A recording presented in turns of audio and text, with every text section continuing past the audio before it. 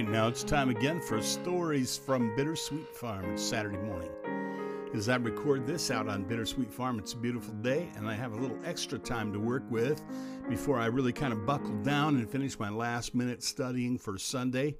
Sunday at the Bethel Church in the Bethel pulpit, I'll be preaching on marriage from Ephesians chapter 5 as I'm preaching through the book of Ephesians, and I have reached a passage that has difficult, if not impossible, instructions in it. What do you do when you encounter difficult, if not impossible, instructions in the Bible?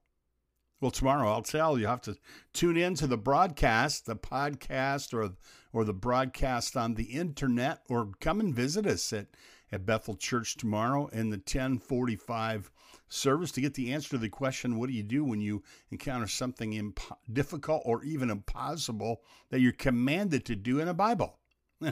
What do you do about that? Some people say, I just don't believe the Bible, or I'm not going to obey the Bible, or it must mean something else. And they do fancy footwork. They monkey, as one pastor said, they monkey with the Bible. We'll monkey with the Bible at Bethel Church. We teach it. We preach it. We believe it. We believe in the sufficiency of Scripture, and we teach it every Sunday and many times throughout the week. And there you have it. Now I have a story to tell you. One of our elders, Dave Parsons, he's an optometrist. Dr. Dave was in the elders meeting this morning, and in prayer we had a little conversation afterwards, and we were talking about a conference that he attends every year. I think it's in Houston or Dallas or something. I think it's Dallas. So he goes to a conference of eye doctors down there for his company and gets some training, has some downtime, and he's a birder.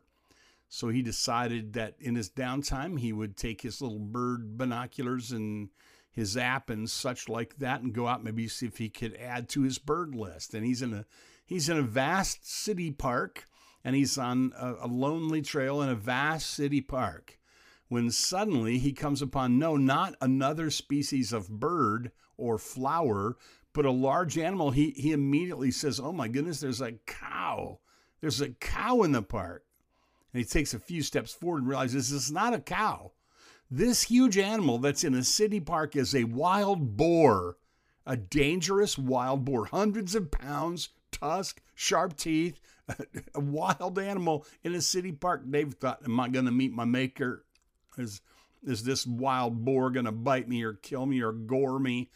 What's going to happen? He decides he's going to back slowly up, and then he realizes he hears a noise behind him and turns around, and there's another wild boar behind him. He's in between two wild boars.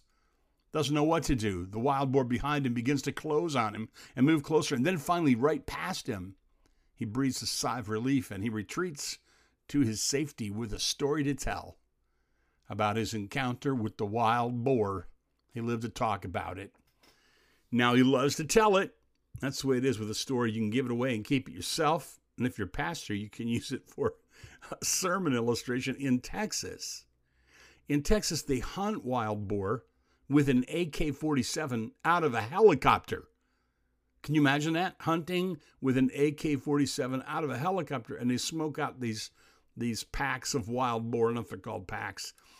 Herds or packs of wild boar, and a wild boar goes running away, and then they swoop down to the ground with a helicopter and shoot them with an AK-47. People pay them to do that. Ranchers will pay them to do that, I guess, because the wild boar are dangerous to their livestock. That's the story from out on Bittersweet Farm today, where every day is a beautiful day, and the little light in the kitchen is always on, and you never have to worry about wild boar out here.